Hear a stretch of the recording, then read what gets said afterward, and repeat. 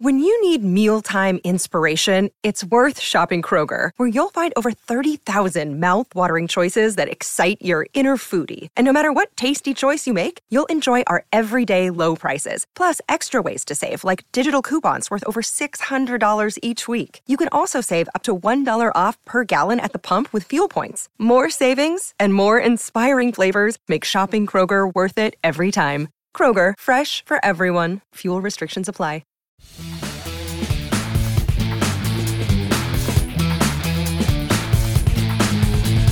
Hello, Tech fans, and welcome into the latest Tech Sideline podcast, originating from Tech Sideline's high-tech studios in the Virginia Tech Corporate Research Center. Whether you're watching or listening, whether you're live with us or listening archived, we are so glad that you could join us today as we record on Monday, September the 2nd at 10 a.m., and get you set for Week 2 of the Virginia Tech football season and recap Week 1 against Boston College. We've got Malcolm Stewart behind the scenes producing, on set, managing editor Chris Coleman, our founder and head honcho Will Stewart, and my name is Evan Hughes, proud podcast host. Gentlemen, Week 1 is in the books. I know it's always a crazy week leading up to it for us here at Tech Sideline, a lot of great content. And now we get to recap the first game of the year. Before we do that, though, I turn it over to Will. How are you doing? Doing good. Ask me what we did on the podcast set this week. What do we do on the podcast set this week? Nothing. Actually, I rewired some of the stuff in the back so I can turn the lights on and off with one switch, but that's not exciting. Also, today's archive on YouTube should look a lot better. I won't bore people with the details there, but we got the recording set up like we want it. For those of you who've been complaining about the sides, I do have some black curtains on order to hang on the sides. And next order of business is multiple cameras, man. I cannot wait to get to different cameras and highlight the guys and switch back and forth and be a little bit more dynamic. So we love it. But the whole point of doing all this was I wanted things to be more fun, right? I wanted to just kind of do some video, have some guys hanging out talking. And the football team is not cooperating with making things fun. We'll still have some fun on the podcast today, though, I can assure you. Right. Do you have a new lyric in your song bio for this week? No. I was thinking about that on the way in today, and I had a clever thought, and it's left me. So. Well, the good news is we're not doing one but 2 podcasts a week, so we'll get to that on Wednesday when we preview the Old Dominion game. Chris Coleman, how are you doing today? I'm tired. I got about 2 hours of sleep on Saturday night. Why? Were you out? No, well, I was for a little while, but then I went home and couldn't sleep. I can't sleep during, just give it another 10 years and that'll stop happening, man. No, I see it's gotten worse as I've gotten older. As I've gotten older, I've become more a deep thinker. So I literally just sit around and think about Tech football all the time. And obviously, since the start of last year, it's a lot of bad things to think about. So I can't sleep. And you go home and you have a wife and kids to take your focus off your job, and I don't. I wear myself out just paying bills every day, man. So I literally lay around thinking about that stuff, and I just couldn't sleep on Saturday night. So I'm extremely tired. Wow. Yeah. Well, we are glad that you are with us, and we're glad all of you are with us who's ever watching or listening. Again, this is the Tech Sideline podcast, recording on Monday, September the 2nd. We will recap the 35-28 win for Boston College over Virginia Tech. This week and every week, the TSL podcast is presented by the Fisher Law Firm, Virginia's trusted DUI and traffic defense firm, dedicated to defending individuals charged with traffic-related offenses. From their offices in Blacksburg and Roanoke, the Fisher Law Firm handles cases throughout the Commonwealth of Virginia. To date, the firm has defended more than 30,000 people, even though I'm sure it has gone up more than 30,000 since the last time we updated that. They're that good over at the Fisher Law Firm. Jonathan texted me, and I think he said they're shutting down the Roanoke branch, so we need to update that. I'll look it up. We'll get it taken care of before Wednesday. For a free consultation, call anytime, day or evening, toll free at 1-800-680-7031 or email them at info@fisherlegal.com. We're going to break it all down for you today. We'll look at the offense and the defense. We'll talk about some young stars that stood out. That was featured in Chris's article that's available on techsideline.com. But let's begin the podcast by general overview thoughts. I'll start with Will.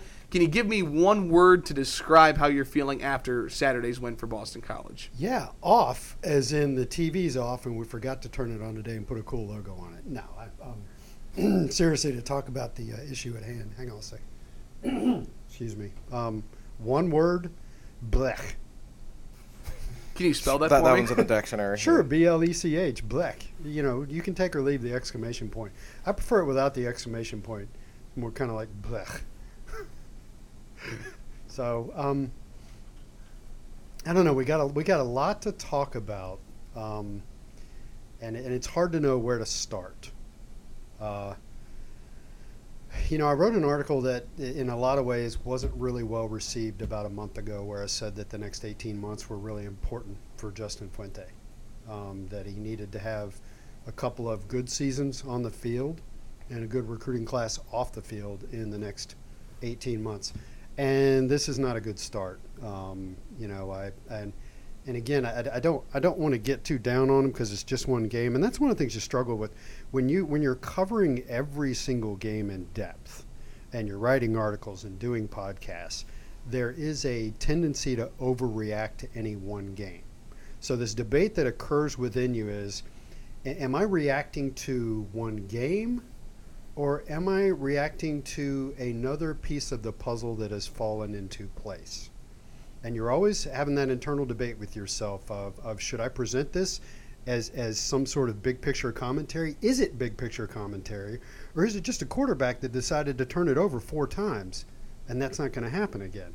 So that's kind of what's going on inside my head. I thought, you know, Chris's article that he wrote on Sunday yesterday was very calm and balanced. I'm in the midst of working on my article, my Muddy Thoughts article, and I'm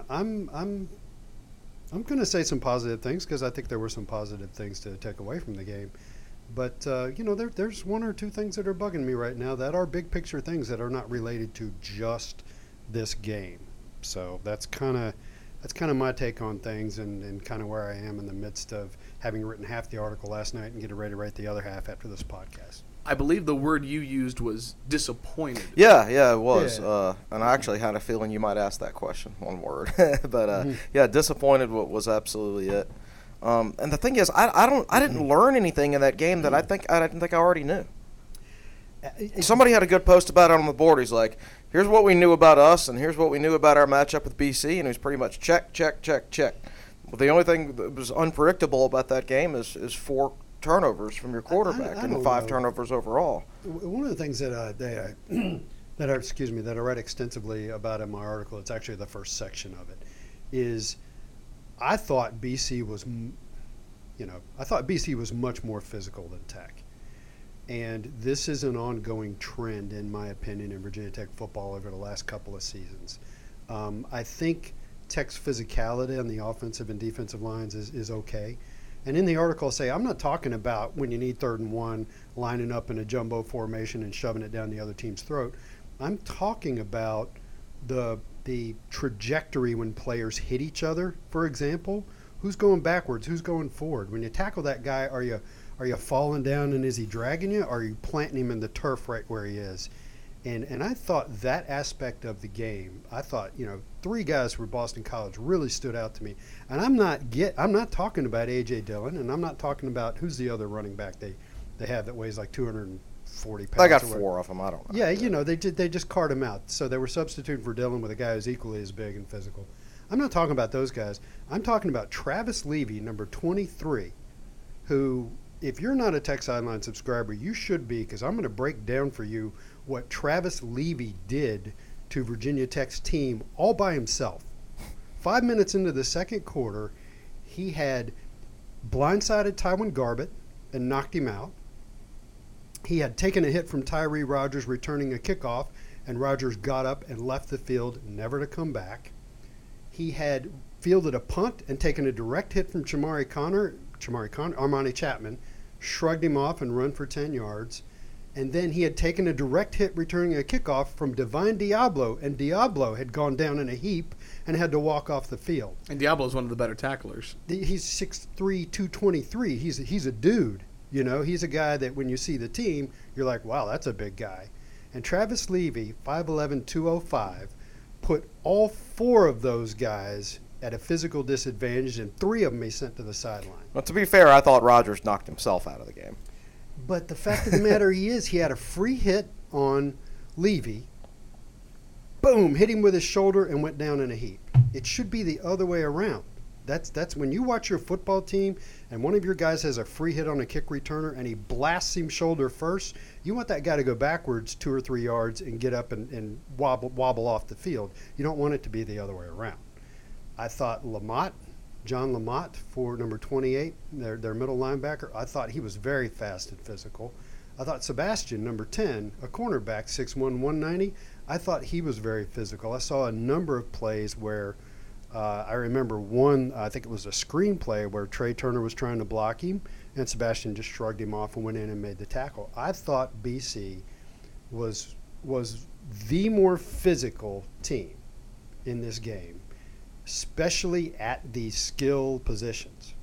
I'm not getting all wrapped up in offensive and defensive line play because I think the O-line, and I know I'm going on and on and on here, I think the O-line struggled with some things, but I didn't see a lot of them getting physically manhandled. And I also feel that way about the defensive line. They didn't get a lot of penetration, but I didn't see them getting blown off the ball either, despite being young. So sorry to go on a long rant. Chris, let me ask you this, because I think Will kind of said it best. Do you look at this game individually and 5 turnovers, you lose by a touchdown, that's a quick fix. Mm-hmm. So I'll ask you this, knowing that, how concerning is this loss, if at all? Well, we were not going to know for a while. I mean, sometimes you don't know that things were red flags until they're well in the rearview mirror. Like, I felt that way about the ODU game last year. I just thought that was a bad game. Right. Turns out it was the beginning of a nasty run. Right. Anyway, go ahead. Yeah, you just never truly know. And the sad thing is we're not going to know for a while. I mean, and I know what ODU did to Tech last year, but that's very unlikely to happen again. I mean, Tech should easily. ODU struggled with Norfolk State the other day. Well, they lost to Liberty 52-10 before playing us last year, yeah, so you have to ignore that.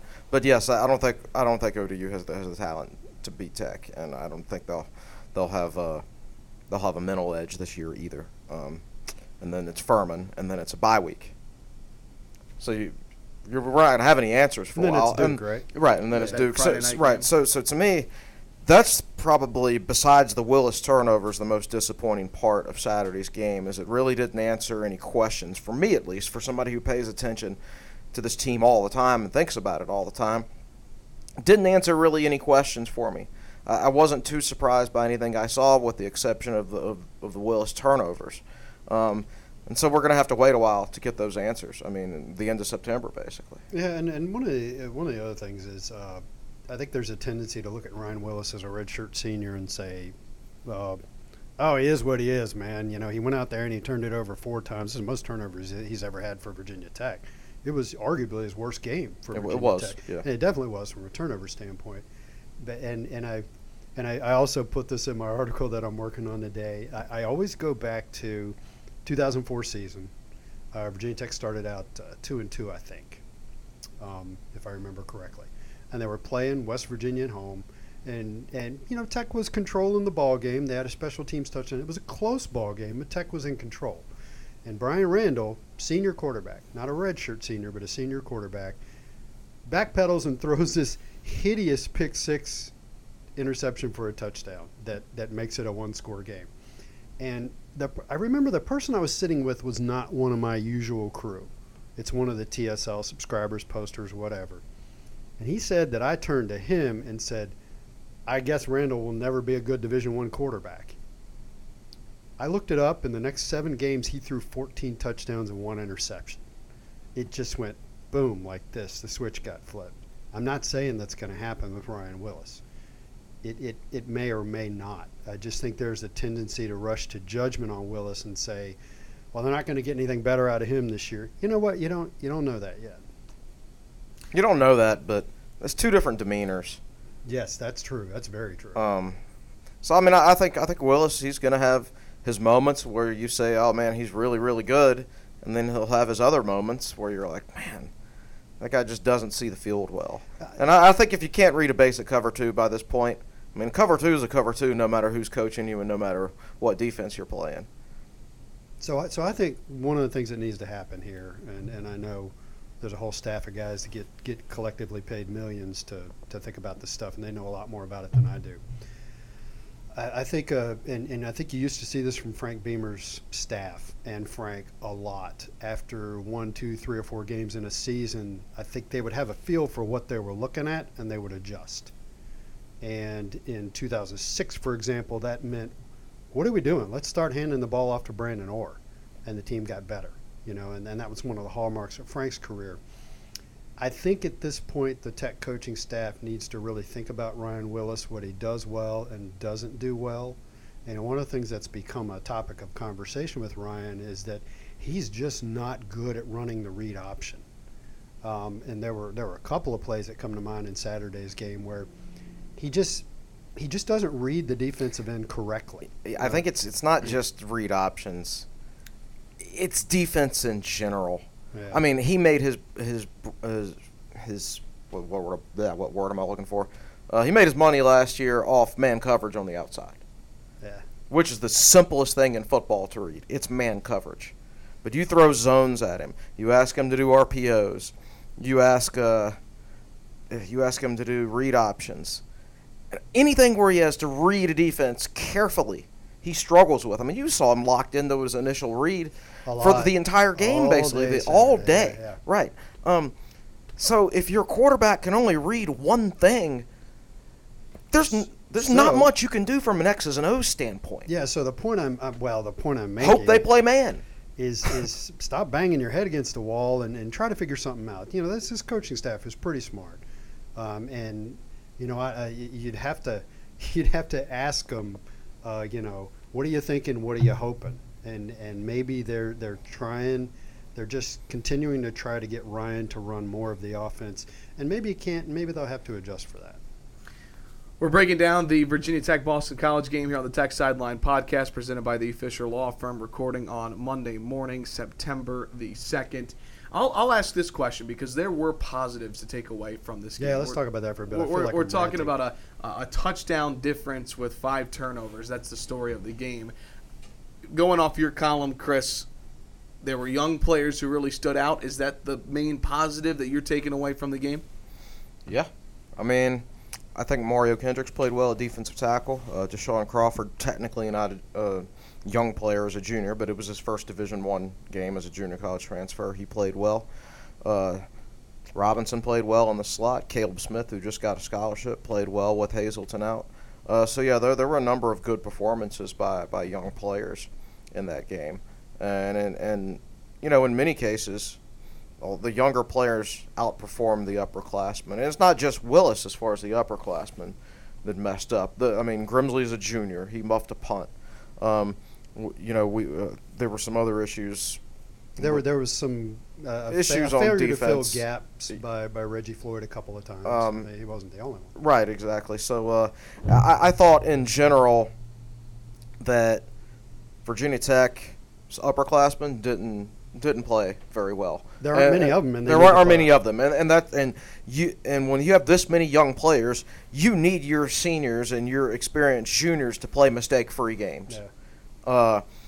I thought we got more out of our younger players than we did our older players, relatively speaking. And so I thought those freshmen that Tech put out there and some sophomores that were just getting some game time for the first time, I think their performance was acceptable to me.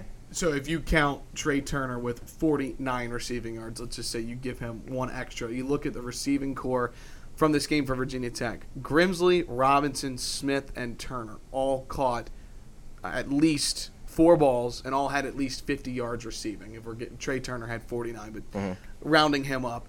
Grimsley, Robinson, Smith, and Turner, and James Mitchell caught a touchdown. To me, it felt like the receiving core was the bright spot in this game. I think so, and at times the passing game was a bright spot. I think it's remarkable that sitting here and ranting about what I perceive to be Virginia Tech's lack of physicality and talking about 5 turnovers, and yet they were within 7 points.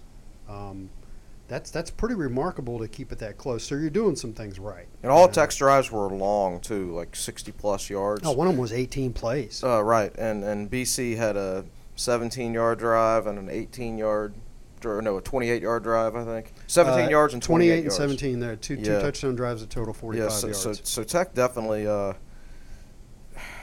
they took the hard way, so to speak, and it's hard to win when you do that. What were Willis's numbers?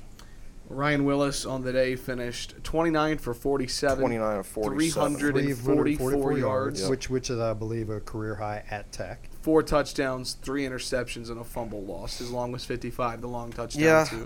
Yeah, there were times where the passing game looked good, but these days, in the 1990s and early 2000s, yes, that completion percentage is fine. I don't know if it's necessarily 62%. It's It's not bad, but it's not great. It's kind of normal. Yeah. These days. So I think I don't think the passing game was all that efficient. Obviously, with 3 interceptions, it wasn't.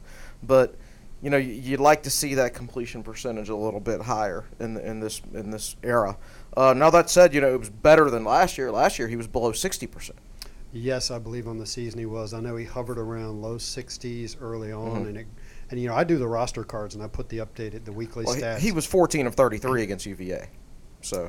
Yeah, and I put the stats in the roster card each week, and I could see his completion percentage just gradually dropping throughout the season. One thing I do want to touch on quickly is the running game, because we talked about a guy like Keshawn King to look out for coming into this game, and he got the most touches out of anybody in the backfield, the freshman.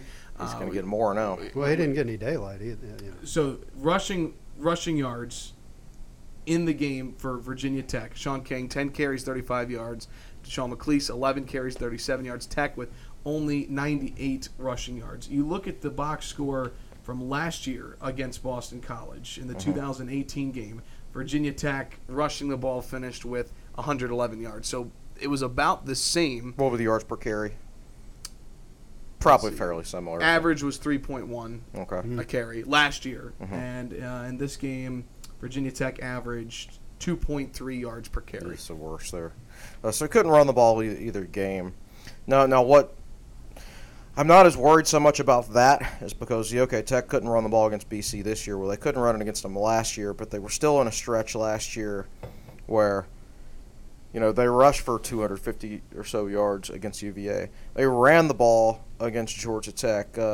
They ran the ball against plenty of teams last year. The defense was so bad they'd get down by 20 or 30 points and then have to start throwing it. Right. So the fact that they didn't run the ball successfully on Saturday, I don't know if that's necessarily indicative of what's coming, because they couldn't run it against BC last year and they could still run it against other teams fairly decently. So it might be just a BC thing. I do wish Stephen Peoples had redshirted in 2015 instead of blowing his red shirt on the kickoff team. So he was still a running back at Virginia Tech. That's unfortunate.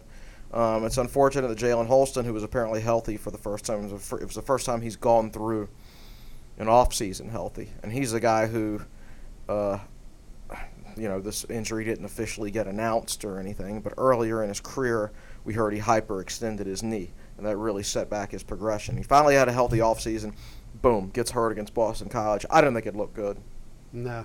When you've got they never did really show you a good replay of it. It looked like some action around the leg or the ankle. Right. So if you got 2 guys helping you off the field and you can't put any weight on it, I'm going to go out on a limb and say he's not going to play in either of the next 2 games, and then there's a bye week, and we'll see. I don't know. So that means, and Deshaun McCleese, I ran numbers in an article on Friday that Deshaun McCleese over the last 2 years, the first game of the season and then the bowl game, he has his best games, and then his numbers drop like a rock in the middle. And my theory there is that he's healthy for the first game, and then he's healthy after he's got a month off before the bowl game, and then he's so small that it's hard for him to stay healthy throughout the course of the season. So he literally averages like 6 yards a carry in the first game and the last game, right, and like 3.5 yards a carry. Something all like the that. Games in between, right. Something like that. Exactly. So the numbers are there to support that. Now you could clearly see, even though he didn't get a ton of opportunities per se in the open field, Keshawn King, that guy's got a lot of talent. You were 100% spot on with your analysis. And he's honestly, in my opinion, he's going to lead Virginia Tech in rushing this year. If he did it in his first game with hardly any experience, and now Jalen Holston is hurt, I think he's going to be Tech's leading rusher this year. He's got to stay healthy too. He's got to stay healthy. He's still got that high school body. Right. He didn't get a lot of daylight, but I do remember one play where they handed it off to him, and he was presented with a defensive end right in his face, and he went whoop whoop whoop, and cut Right to around and right up the middle for like 8 I like that yards. sound effect there. That was- Little Three Stooges. And what you got to remember about Keshawn King is the guy still got braces. Do you see his picture on TV? He's still got braces. Yeah, that's right. I mean, They showed he's so Zay young. Flowers. Remember, if you remember on Tech Talk Live last week, Fuente said, Keshawn missed a couple of days of practice this week with a dental issue. My point being here is this guy's still 18 years old, man, just like half the rest of the team, apparently. Yeah. But we're going to have to lean on him. I mean, Sure. there's no other choice.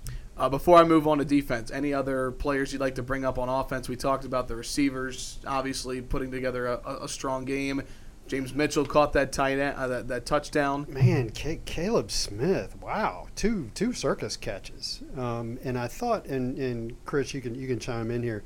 I thought Tavion Robinson was what they said he was. Mm-hmm. He played the position very well, had a lot of catches, but I don't think I see I don't want to sound like I'm criticizing him. Dynamic athleticism. Yes, I don't see elite speed or anything Correct. like that. Well, he plays the position very well. I put that in an article several weeks ago. Here were his camp numbers. Yeah, It was like a 4.8 40. He is a football player. Right, correct. He's not a dynamic athlete. Yeah. And that's fine. Peter Warwick was a 4.7 guy. Really? Yeah, 'cause he had great side-to-side agility and was just a good natural football player. Yeah. But he wasn't going to beat that many guys in a straight-ahead race. He could just play football, and I think Robinson's kind of the same type of player. Yeah, I just think he's a guy that teams need more of, a football player, not a guy that's gonna peg the agility. I can't find out what I'm looking for. All the measurements, but he can clearly play football. Yeah, absolutely. And then, Caleb Smith's a guy who redshirted last year and just continued to kind of climb his way up the depth chart. I personally don't look at him as a traditional walk-on, a guy that had 7 offers coming out of high school. Correct. He could have gone to Wake Forest. He was on a full ride to Wake Forest, and then he had family who went to Virginia Tech. Said, I'm going to take a chance on myself and go to Tech. And So it's always really cool when you have these long off seasons. You have the spring and you have the fall camp, and you occasionally hear about walk-ons. And everybody goes, oh, maybe that guy will be something. It's always kind of cool when that guy is something.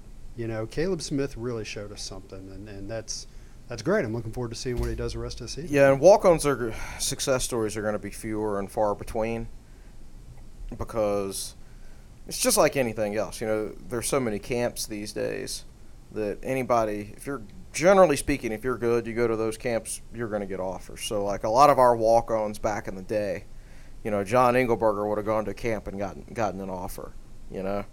People like that, there would have been more offers thrown around and stuff like that because there's more exposure for these guys. So there are fewer guys slipping through the cracks. So when there is a good walk-on story these days, it's nice. But yes, like you said, Smith is not a traditional walk-on. I mean, they recruited him here probably expecting to put him on scholarship at some point. I don't think they necessarily had the room when they originally signed him. it is really cool to see. I've known him and his family for quite some time, and he was always a tall guy in high school. And then knowing a guy that you knew before high school, and then the weight room, and then seeing him now, it is incredible. Just college athletes, Division I, the strength and conditioning programs that they go through. So let's do this. Let's transition over to the defensive side of the ball. Again, this is the Tech Sideline podcast presented by the Fisher Law Firm. If you have received a DUI or other traffic-related offense, the road ahead can seem uncertain. Here at Fisher Law Firm, we have a team that is with you every step of the way. We have the experience that comes along with having defended more than 30,000 criminal and traffic cases statewide and the expertise to get the job done. Call anytime, day or evening, for your free consultation or a complimentary copy of my book. Don't forget to ask us about our free appeal guarantee. To learn how we can help solve your problem, check us out at FisherLegal.com. This is Jonathan Fisher, class of 98. Let's go Hokies. Breaking down the Boston College Virginia Tech game. We talked about the defensive line a little bit. I want to start with the linebacking core. Who stood out to you and why? Well, Ashby, a lot of tackles for loss. I was impressed with how physical he was. Oh yeah. Getting back to what's your trajectory when you're hitting people. When he's hit somebody, they don't keep going forward. He was man. stopping. Yeah, he's a really good player, and if you saw that dude with his shirt off, you'd never guess he was a football player. I mean, it's that Vince Hall school of linebacking, man. Vince was never a specimen. I've always said I don't care what my middle linebacker looks like, as long as he can play football. Yeah. And Rayshard Ashby. 13 total tackles to lead the team. Yep, really good player. 3.5 TFLs, is that right? Yep, that's correct. Yep. Wow. No, I think it was him that kind of got in the wrong gap on that 3rd and 8. Yeah, but still there were guys that could have filled and helped him out. You know, your linebackers sometimes are going to get caught up in traffic, get sucked in by play action and things like that. And there was I don't remember which touchdown run it was for BC, but the defensive end was Belmar. Mm-hmm. He crashed down to the inside. Alan Tisdale was playing the backer. He got suckered into the middle. And then Reggie got suckered into the middle. And that's your lineman, your linebacker, and your defensive back who are supposed to fill that gap, and that's why that was something like a 28-yard touchdown run untouched. And Ashby also had the only sack of the game. Tech only got to bring down Anthony Brown once. It was Dax got close on one. He did. And Brown had to throw it away. But there you go. It's your 2 linebackers. Well, there's no pass rusher on this team. But again, we already knew that. We didn't learn anything. I did not see Bud trying a lot of stuff, though. I did see a blitz here or there that BC did a good job picking up. I thought Boston College did a much better job of disguising what they were going to do. The fumble, when Willis got hit in the backfield and fumbled, I went back and watched that play, and BC put 6 guys on the line, and a couple of them standing up, linebackers showing blitz. And at the snap of the ball, 3 of those 6 dropped back into coverage, and they brought a 7th guy from back in the back part of the defense. And what you wound up with was 5 Virginia Tech blockers and only 4 rushers, but one of them came in free, untouched. And that's just – BC did a good job confusing, I think, both Willis and the offensive line with some pre-snap looks. And I didn't see that so much from Virginia Tech. I think they relied on the defensive line for the pressure, and it didn't happen. Yeah, and I don't think – when the other team's going to run the ball so much, you see a lot of big plays hit against blitzes. Yeah. Because if you break through that initial line, there's nobody there to tackle, and you don't want to put your safeties and corners in that situation against A.J. Dillon. So that might have played a role in it too. And in general, Tech defended the run well. So if that was Bud's game plan, it pretty much worked. Absolutely. I mean, if you told me before the game that BC would average 3.3 yards per carry, I would have said, where do I sign? I will take that. He did exactly what I would have done, what anybody should do. You force Anthony Brown to beat you in single coverage, which is something he has not shown the ability to do his entire career. He did it against Tech. Now, I think his numbers – I think it was 15 of 26 last year and 15 of 26 this year, except this year he threw for about 130 more yards and was able to generate plays downfield. Yeah, I made the statement on our last podcast. If he takes a step up this year, like he did between his first and second years, that's going to make Boston College a lot better team. I don't think, I'm saying some complimentary things of BC, but if you look at them and look at their schedule, they're probably a 7-win team again. Well, the Atlantic is just so much stronger right now. They're going to have to play Syracuse, Florida State, Clemson, North Carolina State looks strong. And I think they have Notre Dame this year. I mean, that's. And remember, there's still an athleticism problem there. I mean, they lost to Florida State last year. Yeah. So very bad. Tough weekend for the Seminoles this weekend, by the way. Yeah. Don't you hate to see it? Said with sarcasm for those on the podcast, not seeing Chris's nothing against smile. Willie Taggart personally. Taggart seems to be a good dude, fine but with man, Taggart, I don't like that program. Quickly, I want to wrap up quickly because I know you guys have a lot of stuff to write today on this Monday morning. Divine Diablo, second on the team with tackles, and I believe you were the one saying last year when Tech played BC, and we mentioned it last week, they brought Diablo up because of how good. Whip. Did they do that this week? No. He played free safety this week. It was last year when he played a totally different position. So the position you saw Jamari Connor playing yesterday, that was the position that Diablo played last year, and then they played, I guess, Tyree Rogers at free safety probably. But this year they played it more straight up, and they didn't need to make that change this year because they had Ladler playing whip. But either way, your free safety against a power running team like BC is going to be heavily involved in the running game. In fact, everybody not a cornerback is going to be heavily involved in the running game against Boston College. That's just the style of play. Well, the secondary had its moments. Reggie Floyd with 9 total tackles. Diablo with 10, so right there, that's 19 combined with 2 of your secondary players. And then lastly, I'll leave it kind of open for discussion with the defensive line. I know we talked about a couple of guys that stepped up, like Pollard and Crawford. Mario Kendricks got a lot of love on social media. Is that a promising group moving forward? Oh, yeah. I mean, a defensive tackle, I think. I feel much better. I thought they really looked the part. I thought Kendricks did a good job.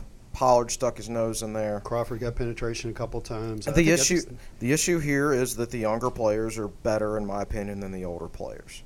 Emmanuel Belbar is your most experienced defensive end, and he made 0 tackles and then got called out of position twice on 2 touchdowns. Failed to keep the edge a couple times. And then, meanwhile, your redshirt freshman defensive ends, Becton and Adams, combined for 5 tackles. Your redshirt sophomore end, who has only been playing in for a month, Jalen Griffin. He was at linebacker before that. He has a couple tackles. So the younger guy is just more productive than the older guy. And on the inside, you've got 2 guys playing their first Division I college football game.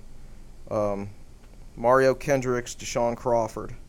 Each one of those guys, not Pollard, but the other 2 I just mentioned, each one of those guys has more tackles for loss in one game than Jarrett Hewitt has in his last 12 games. Yeah. So our younger players are better than our older players. The problem is they're younger. They're young. They're young. And that gets back to talking about the receiving core. 2 of your more productive players were Tavion Robinson and Caleb Smith. Listen, it's great to have good young players, but if you find yourself every single season having young players shine for you, then you're eternally young, and that's not the way to win a lot of football games. Yeah. It makes you feel good about the future, but it doesn't win football games in the present. Mm-hmm. Final numbers for the defense again. Tackles for loss, Ashby, Devon Diablo, Deshaun Crawford, Mario Kendricks. The interception was from Jermaine Waller. BC got cute. Did a little option. Yeah. So that's going to kind of wrap it up for this podcast in terms of breaking down Boston College. Again, our new format here at Tech Sideline, we'll do a preview podcast for the upcoming game on Wednesday, split it into 2. I'll leave you guys with this question before we turn it over to Malcolm. What is one thing you take away from this game that you're most looking forward to seeing against Old Dominion?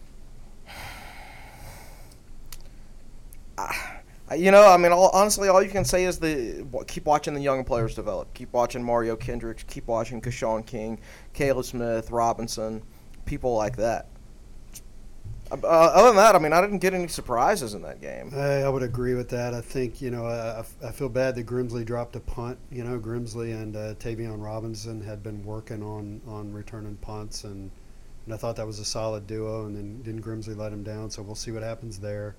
Again, watching the young players, I think this team desperately needs to smoke somebody. ODU's not a good football team. They weren't a good football team last year. They were 4-8. They were good that day against Virginia Tech. I think this team just desperately needs to go out there and whip somebody, And so I'm not going to be looking at specific things. I'm going to be looking at that one thing and hoping that they can make it happen. And I don't know that that's going to light up the fan base in a particularly good way. It won't, but the reaction of the fan base. Some people came unhinged because of this loss. I dealt with it all weekend on the message boards. It's funny as time goes on, and you had Frank Beamer's last 4 years, and you've had a couple of last year wasn't a good season. Saturday wasn't a good game. Some people just lose their stuff, and we have 1 or 2 people just flame out on the message boards in every one of these losses. We got one guy I'm dealing with right now who's just re-registering over and over and over, and not a big deal. It's what I do for a living. Don't get rid of him, But there are a few people here that have come unhinged. It's a passionate fan base. And on that note, let's turn it over to Malcolm. Yes, he's related. Stewart behind the scenes producing our podcast today. Malcolm, what's the comment section like on Facebook Live? Not a lot of people are fans of Willis. He says not a lot of people are fans of Willis. Should we rotate Hendon Hooker or Quincy Patterson in there? Let them run every second, third down, For those on the podcast, they're asking if Hendon Hooker or Quincy Patterson should get rotated in. Chris? It's so hard to say these days because, back in the day, reporters at all schools, especially Tech, got to watch a lot of scrimmages. So I knew exactly what our backups were capable of doing and everything like that. I don't know what Hendon Hooker's capable of doing. I've never seen him play football before. So it's just so hard to say. The assumption is that he can run the read option. Absolutely. Better, and he is a big guy. And so. Thing is, I don't think Willis has got a cannon, right? Now, Hendon said, somebody asked Hendon at a press conference, said, what do you wish you could steal from Willis and Quincy Patterson if you could take one part of their game? And he was like, they got cannons, man. I don't have an arm like that.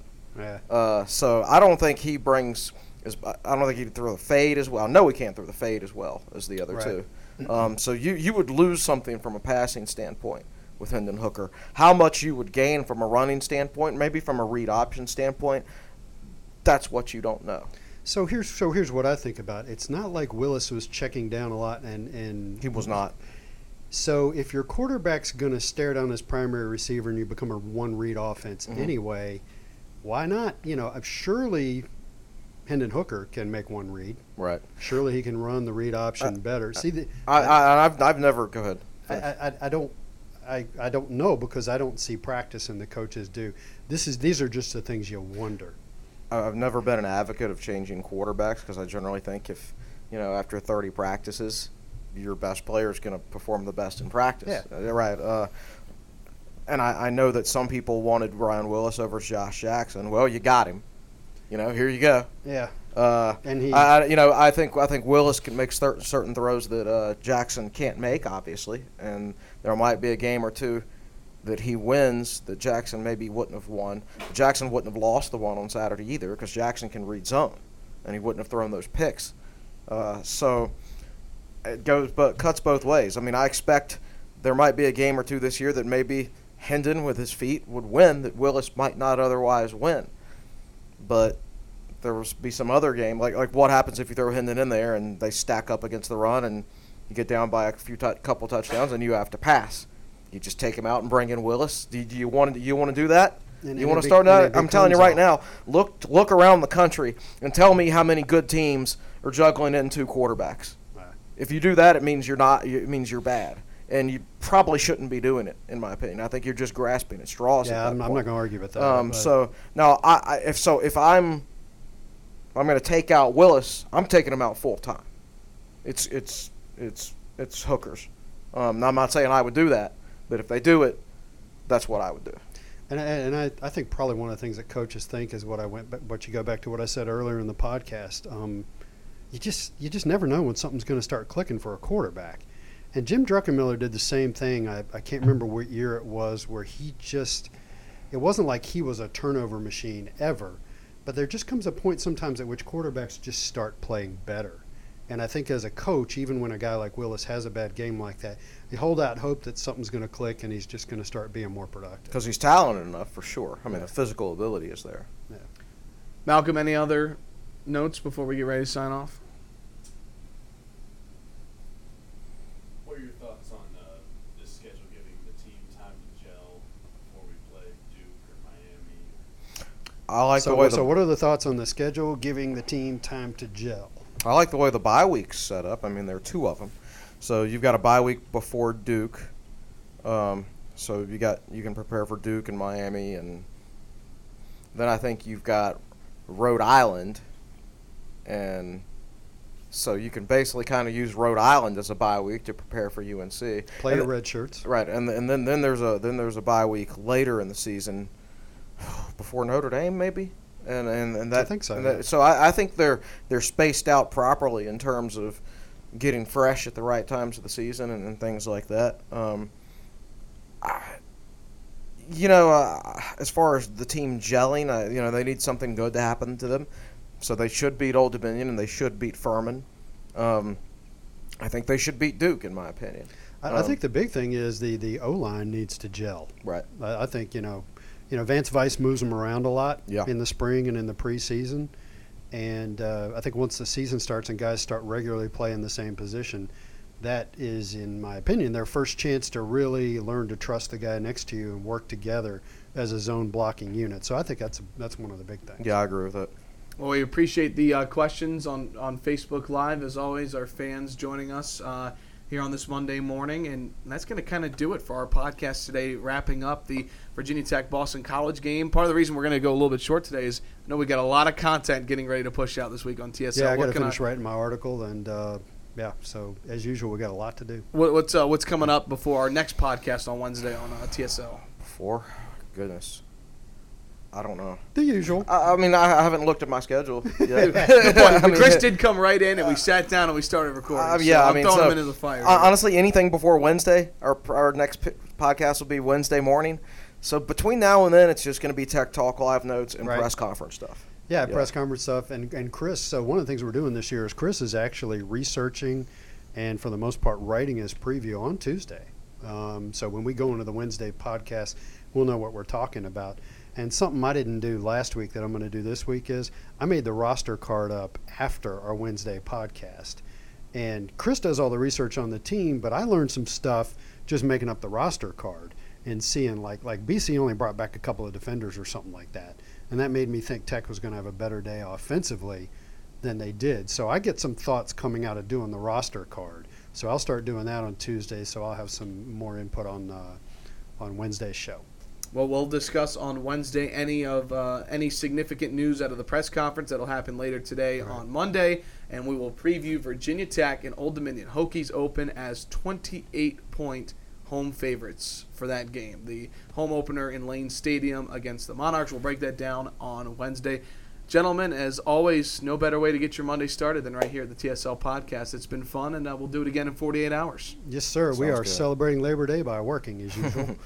Well, thanks so much to everybody who joined us on Facebook Live and for everybody listening or maybe watching on YouTube, which we're glad that we'll have that ready to go after today. However, and wherever you're listening or watching, we're glad you did so. For Malcolm Stewart, our producer behind the scenes, our head honcho and founder, Will Stewart, managing editor, Chris Coleman, my name is Evan Hughes. Saying so long, and thanks so much for listening. We're back on Wednesday previewing Old Dominion right here on the Tech Sideline Podcast.